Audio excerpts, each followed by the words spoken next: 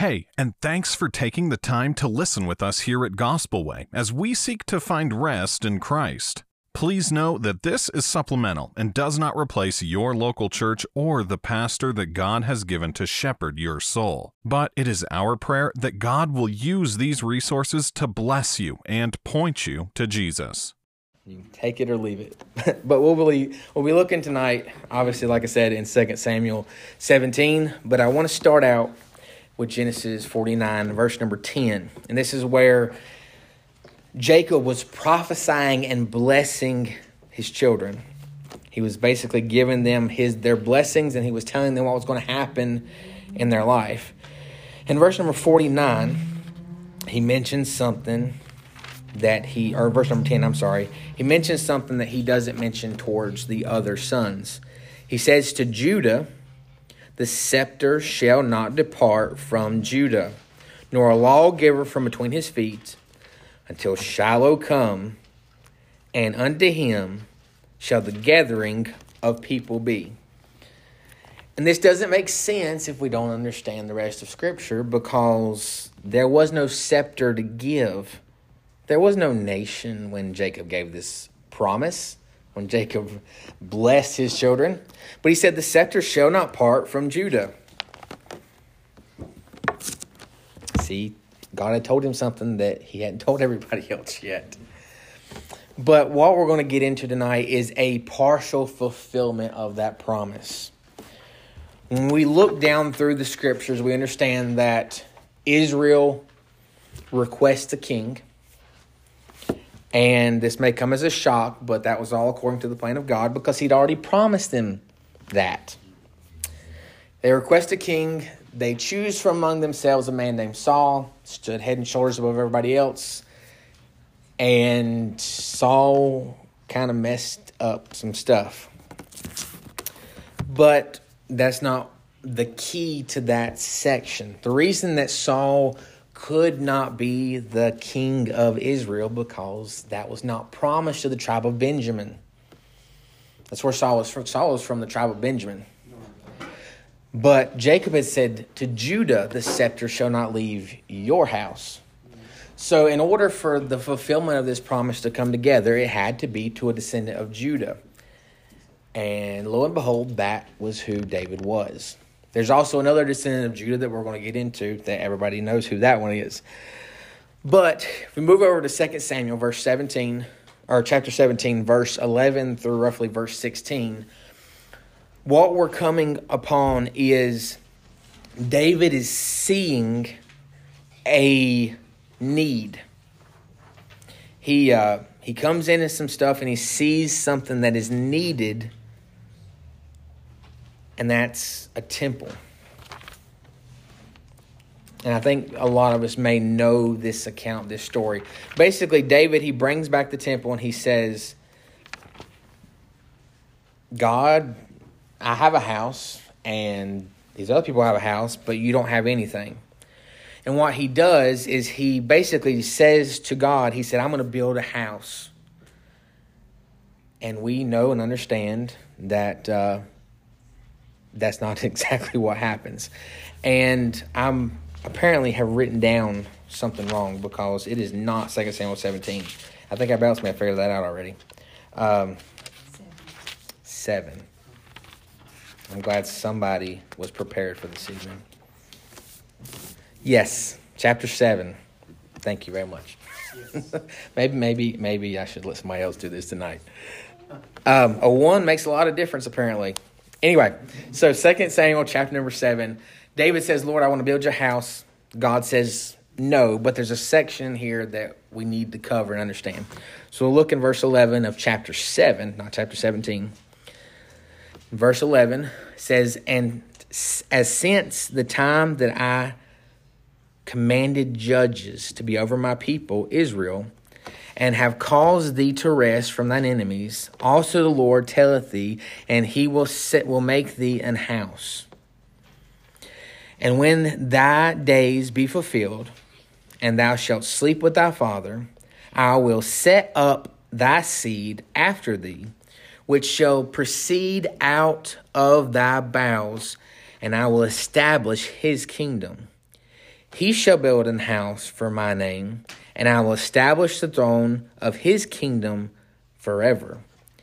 I will be his father, and he shall be my son. If he commit iniquity, I will chasten him with the rod of men and with the stripes of children. But my mercy shall not depart away from him, as I took it from Saul, whom I put away before thee. And thine house and thy kingdom shall be established forever before thee. Thy throne shall be established forever. Verse number 17, according to all these words and according to all this vision, so Nathan spake unto David. So again, we understand what had happened here. David wants to build a house for God. God tells him no. But in verse number 11, God says, actually, we're going to switch that up. You want to build a house for me, but here's what I'm going to do. I'm going to build a house for you instead. And this is the covenant that God makes with David. The parallel to this should be in 1 Chronicles 17, but given my tracker tonight, that may be 1 Chronicles 7. So don't write down 17. It may be in 7. But the Lord wanted to build the house for David, not vice versa. And that was this covenant. There are in this covenant a dichotomy that is seen. Just like in the covenant with Abraham, we saw the one with Abraham. Abraham was promised something physically as a sign for what he was promised spiritually. And we saw that from Scripture. And for David, there is an almost identical thing that happens. And if you notice that, you can see some of that being interworked even in the covenant that's made from the mouth of Nathan to David. He says in there, in verse number 13, I will build an house for my name. He will build a house for my name, and I will establish the throne of his kingdom forever. Verse 14, I will be his father, and he shall be my son. And then there's a period there. And then he goes on to say, if he commit iniquity, I will chasten him with the rod of men and with the stripes of the children of men, but my mercy shall not depart away from him. In essence, what's happening here is he is giving David a conditional and an unconditional covenant, just like he gave to Abraham. Abraham was given a covenant that was conditional upon his circumcision, that he would get the land in which he sojourned, that he would have a physical son who would have many children, and that was contingent on circumcision. But he also had given Abraham a covenant that was contingent on nothing. That's the covenant where we read that Abraham believed and it was counted unto him righteousness.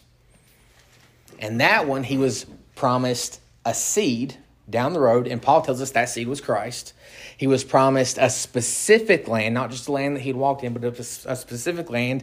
And he was promised that the descendants of that seed would be more numerous than the sands of the sea and the stars of heaven. And we see that again, that prophecy will be fulfilled when there are an innumerable amount of people before the throne in the book of Revelation. But to David, we see this same type of covenant. It's conditional and unconditional. He says that there will be a kingdom forever. But then he says, if he commit iniquity, I'm going to chasten him. So what all this was doing is it was something that was promised, but it's like there was a subset contingency to it.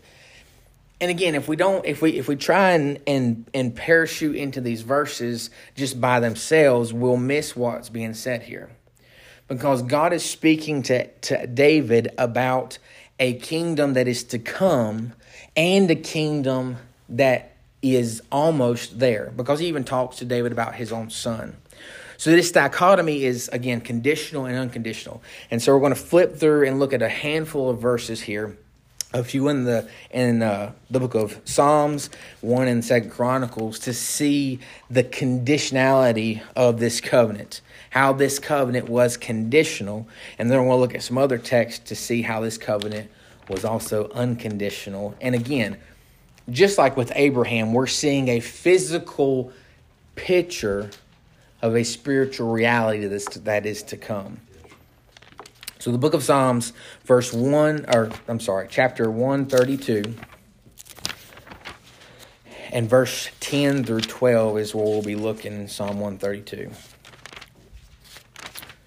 The Bible says there, starting in verse number 10, "For thy servant David's sake, turn not away the face of thine anointed. The Lord has sworn in truth unto David, he will not turn from it. Of the fruit of thy body will I set upon thy throne." Verse number 12, "If thy children will keep my covenant and my testimony that I teach to them, their children shall also sit upon thy throne forevermore." So there's a conditionality to this covenant. He said in verse number 12, the condition to this covenant, how are you going to know that David's throne is never going to leave? It's if your children, if the ones who have that throne after them, if they keep his testimony, they keep what he taught them. That was the condition. He said you're going to have to listen to what I've told you. You're going to have to obey what I've commanded you, and you'll have this forever. But if we look back through the history of Israel, we see that it was as quick as Solomon that they decided they weren't doing those things. If you read through the book of 1st and 2nd Chronicles, the book of 1st and 2nd Kings, over and over, we see the same phrase. And so did not do as their father David had done. They did not follow the Lord. And occasionally you see some who they did. But the reason that the kingdom of Israel will be basically obliterated before Judah ever was is because the kings of Israel never followed the commandments of God. You never see in any of the kings of Israel where they followed after God. They always followed after the gods that were around them. Some notable ones that we know of were Ahab, Jezebel.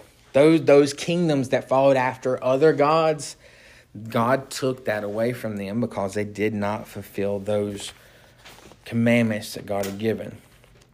And then I want to look over again 2nd Chronicles chapter number 6, verse number 16. And there the Bible says, "Now therefore, O Lord, God of Israel, keep with thy servant David, my father, that which thou hast promised him, saying," so this is what God promised David, "There shall not fail thee a man in my sight to sit upon the throne of Israel, yet so that thy children take heed to their way and walk in my law as thou hast walked before me."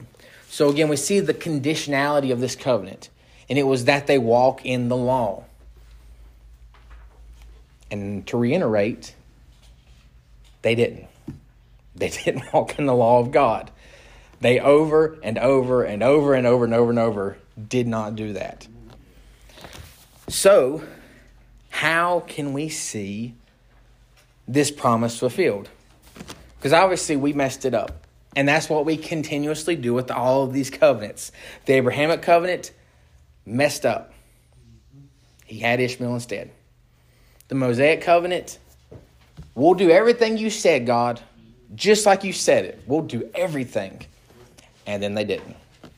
And the Davidic covenant, God will follow your steps so we can keep this kingdom forever. And then one generation later, off the tracks they go. Well, God knows that we are a mess and that we don't listen, that we fall. As soon as the reins are handed to us, we mess it all up. God knows this. So in these covenants that he has given, even in the covenants that are conditional, he has an unconditional portion of that covenant. And here's the reason why. Because he knows that he's going to send someone as a fulfillment of the original covenant who will not go an opposite way like Abraham did. He will not break the law like Moses did. And he will not go aside from the laws of God like David and Solomon and Jeroboam and Rehoboam and all the other kings did. He's going to send someone that fulfills all of these things. That's the reason that he can make these promises that are not contingent on us. Because he says there, he says, I'm going to establish your kingdom forever. And it's not any coincidence that he makes these statements in verses 13 and verse 14 of 2 Samuel 7, where he says, I will be his father and he will be my son. God promised that he would be a father to all those that followed him. He's a father to us. But there's no coincidence that he's saying it in that specific way, because he is showing us that there is a father-son relationship that is going to establish this throne forever. And we're going to see this in a couple other places. If you'll turn over to Psalm 110. This is a very familiar text, and we will actually be covering this within the first couple weeks of going through Hebrews, because this verse is quoted multiple times in Hebrews, but it's actually quoted in Hebrews chapter 1 and verse number 7, I believe. Again, given my track record tonight, it might be verse number 17. But Psalm 110, the Bible says, the Lord said unto my Lord, sit thou at my right hand until I make thine enemies thy footstool.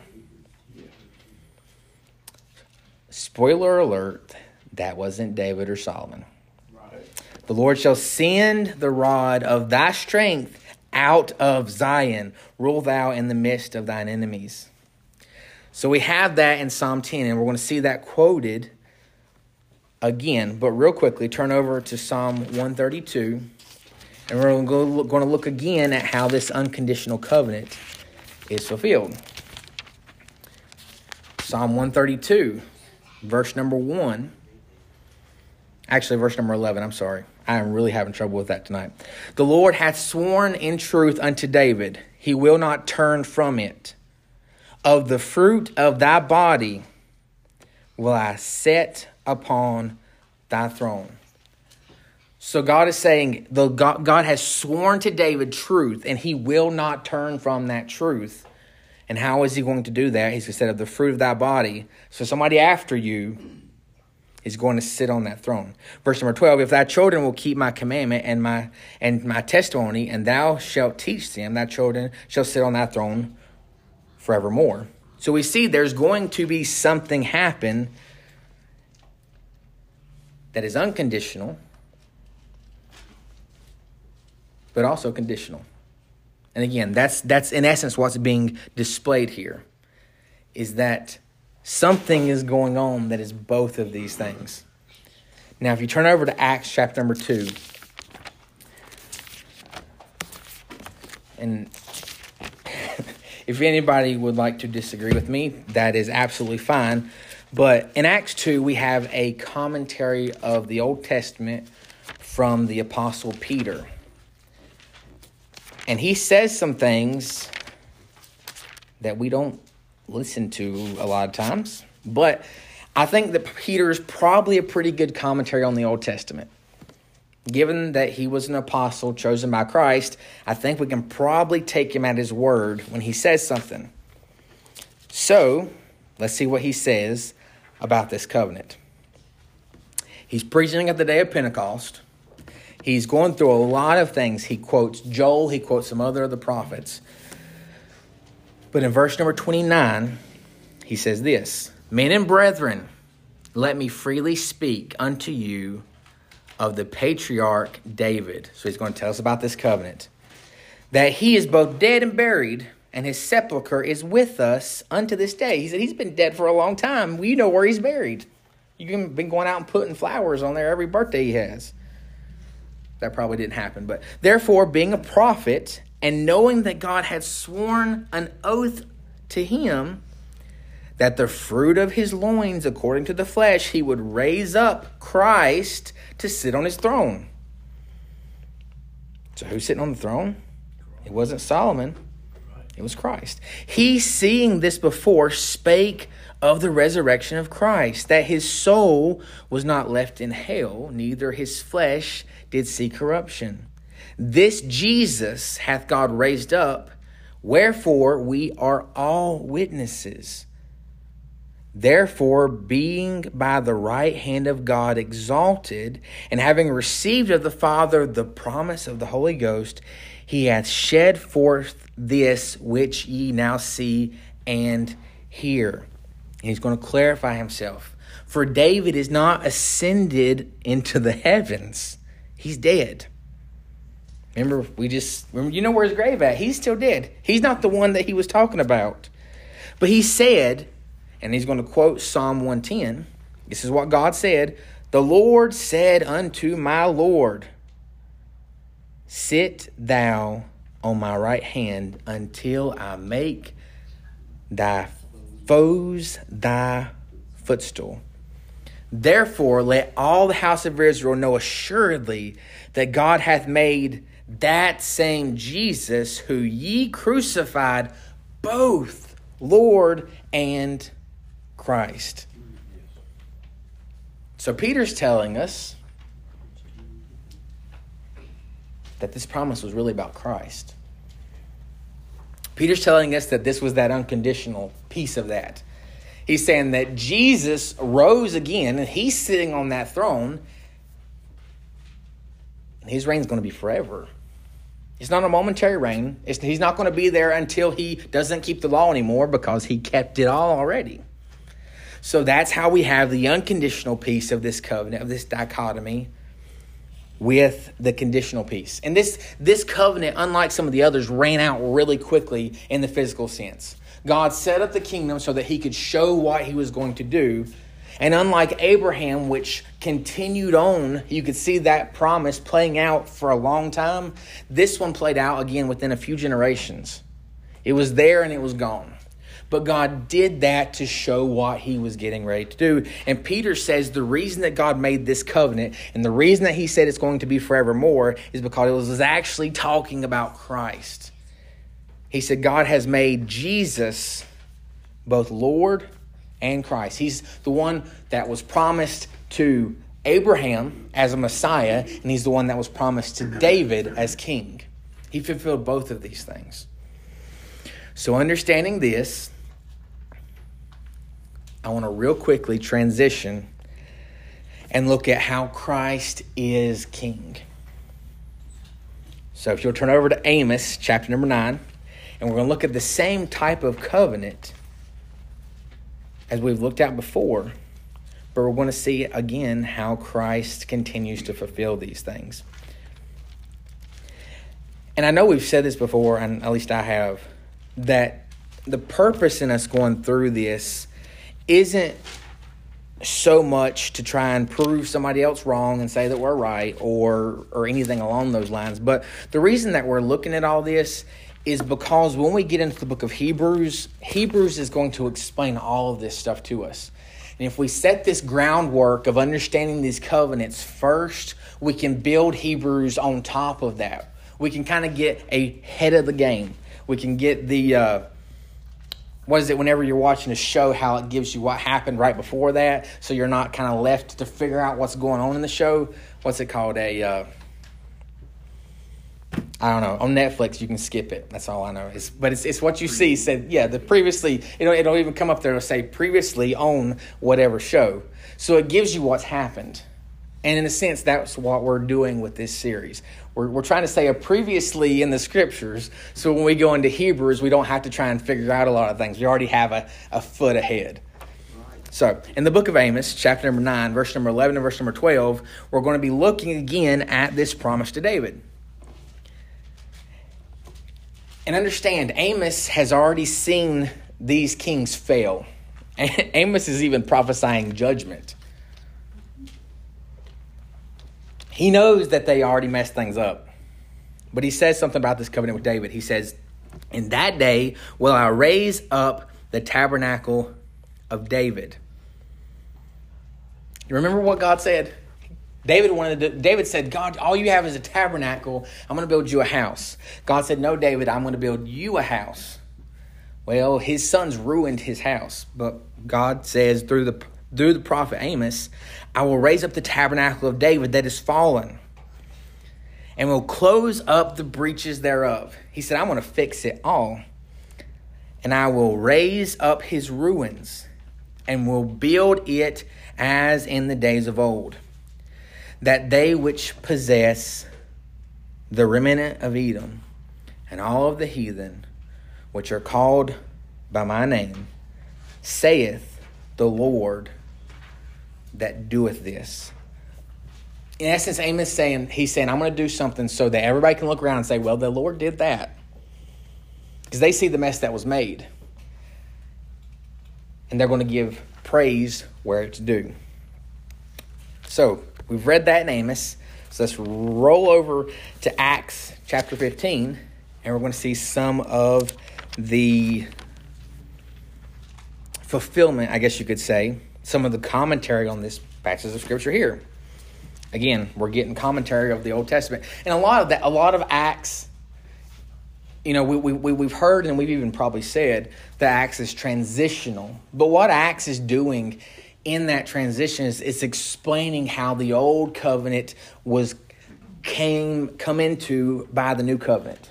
It's explaining how they came together. So if you try and that's the reason that it's said if you try and pull specific doctrines from Acts, you can mess things up. It's because what Acts is doing is it's showing how the Old Covenant and the New Covenant coincide with one another. We're not in the Old Covenant, we're in the New Covenant, but it's showing how they coincide. Anyway, Acts chapter 15, verse number 13 through verse number 18. Again, we have a commentary of this section of Scripture that we just read. Verse number 13, the Bible says, and after that they held their peace. And we have the Apostle James answered, saying, men and brethren, hearken unto me. Simon, or Peter, hath declared how God at first did visit the Gentiles to take them out to take out of them a people for his name. To this agree the words of the prophets, as it was written. And I will return, and as is written, after this I will return, and I will build up the tabernacle of David, which is fallen down, and I will build again the ruins thereof, and I will set it up, that the residue of men might seek after the Lord, and all the Gentiles upon whom my name is called, saith the Lord, who doeth all these things. Know unto God are all his works from the beginning of the world. It says, known unto God are all these things. He said God already knew all this. We're just figuring it out. But God already knew all this. And he's saying that this same person who Amos said would come and would build again the tabernacle of David that had fallen down and fill in all the cracks and set it back up so that all of the Gentiles could be called in, that was Jesus. He fixed it. He fixed this kingdom. And what we're going to try and articulate is that Jesus is now reigning over a heavenly kingdom that will be completely fulfilled upon his return. Yes. And we see these, and I'm not going to go to all these texts, but Matthew chapter number 11 and verse number 27, Matthew chapter number 26 and verse number 64, and Matthew chapter number 28 and verse number 18, along with the last section of the book of Mark and a few places in Luke. We have Jesus himself saying, all power has been given unto me. He says that in multiple places. And he tells them, he says, look, I've been clued in on how this works because it was my plan to begin with. Everything's been handed to me.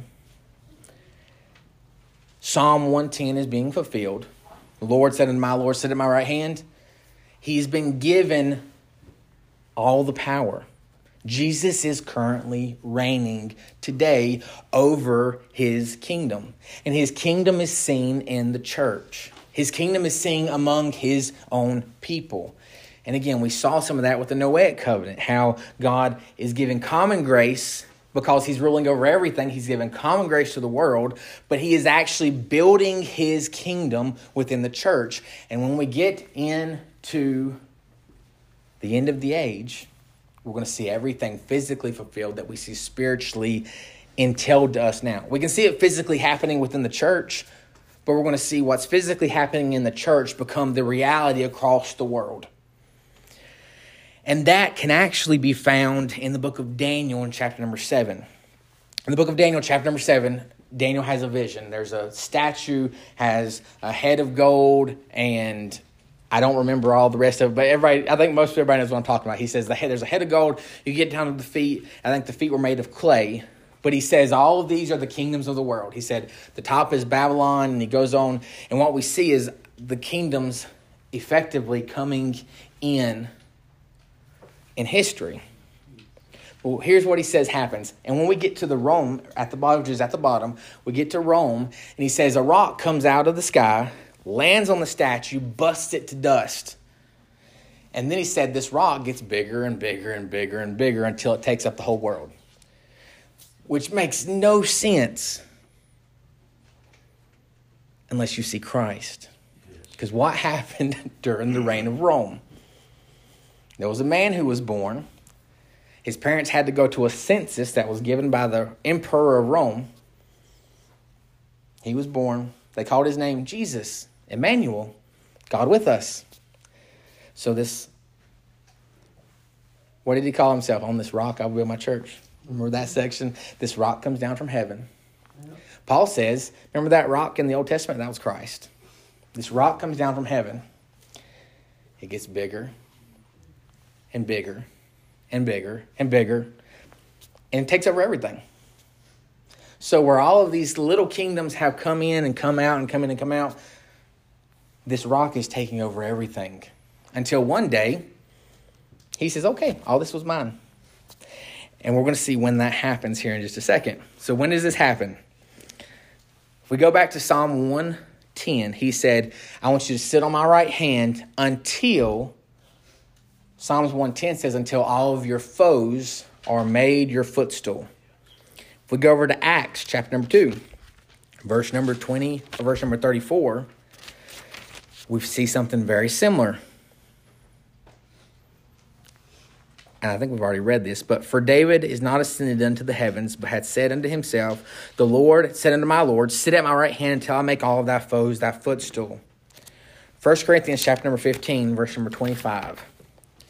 We see almost an exact quotation of this there, and Paul is making a case for something very specific, and we'll get into what that is here in just a second. But 15 verse number 25, and we actually read this at funerals, or this section at funerals a lot of times. But the Bible says, for he must reign till he hath put all of his enemies under his feet. And keep your finger there, because we're going to come back to the very next verse here in just a second. Hebrews chapter number 1, verse number 13. Again, we'll be covering this here in a few weeks. But when we get over to Hebrews 1, verse number 13, we see again this same type of idea that is given. It says, by to which of the angels saith at any time, sit on my right hand until I make thine enemies thy footstool. So he's saying he didn't say this to an angel. He said it to Jesus. Revelation chapter number 1. It's the very beginning of the vision of John. Verse number 5. And from Jesus Christ, who is the faithful witness, and the first begotten of the dead, and the prince of the kings of the earth, unto him that loved us and washed us from our sins in his own blood. What does it say that he is? It said he's the prince of the kings of the earth. Right now, God is in control over everything. Christ is reigning over everything. But when is the culmination of his reign, spiritually speaking, going to end? And if you look back at 1 Corinthians chapter number 15, we can see that. And we see that throughout all these different texts. But in 1 Corinthians chapter number 15, it says that he must reign till he hath put all enemies under his feet. The last enemy that shall be destroyed is death. So here's what we see happening in this covenant. The covenant that was given to David was an unconditional covenant and a conditional covenant. We understand that. We've gone through that. The conditional was messed up. The unconditional was fulfilled in Christ. I think we've made the case for that. Christ said himself, I have been given all power He said that right now. He said, upon this rock, I will build my church. Daniel prophesied that this would happen. If you look throughout the Old Testament, all of these prophecies, you can see Christ fulfilling these things because something comes and gets bigger and bigger and bigger. There's one place where a temple comes. Water flows out of the temple. The water gets bigger and bigger and bigger. More and more stuff comes alive. It eventually runs into the Dead Sea, and the Dead Sea comes alive.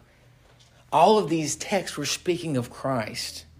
Because what we are going to see throughout the history of the world, and even in the continuation of time until death is destroyed, is the gospel going further and further and further and further. It's going out to more and more and more and more people. It's getting bigger and bigger and bigger. And eventually, Christ is going to say, okay, all of my other enemies have been sufficiently destroyed. Now I'm going to take care of the last one. The one that has been afflicting both the unsaved and the saved since Adam fell. There's been an enemy that I came after him to begin with. I took his sting. He can't do anything anymore.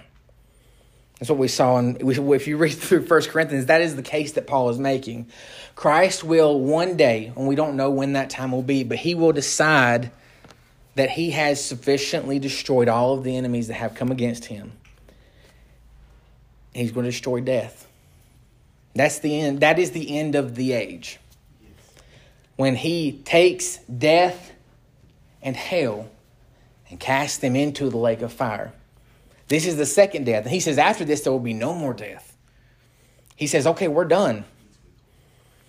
And his reign will not end. That's not what Paul's insinuating. Paul is explaining to us that God is in control of everything in your life, in this world, in the spread of the gospel. He's taking care of it all until the end of the age. And the angels are going to separate the wheat from the tares. They're going to separate the fish from the trash. They're going to separate all of these things because it's done.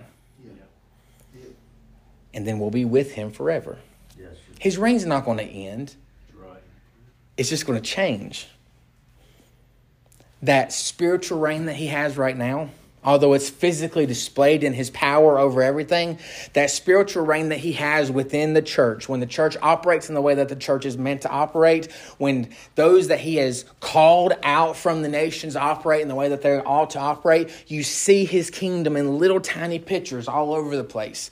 You see how things are supposed to happen. Even in a little bit of a sinful manner, you see little specks of what God is trying to do.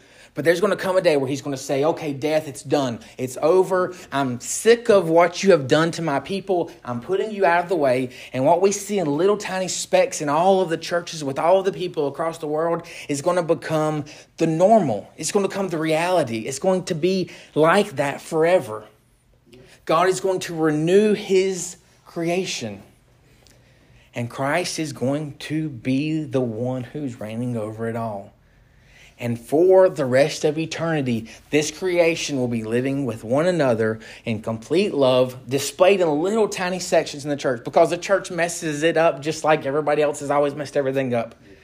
In our own sinfulness, instead of displaying the kingdom of Christ, we display our own depravity to the world more than we display anything else most of the time.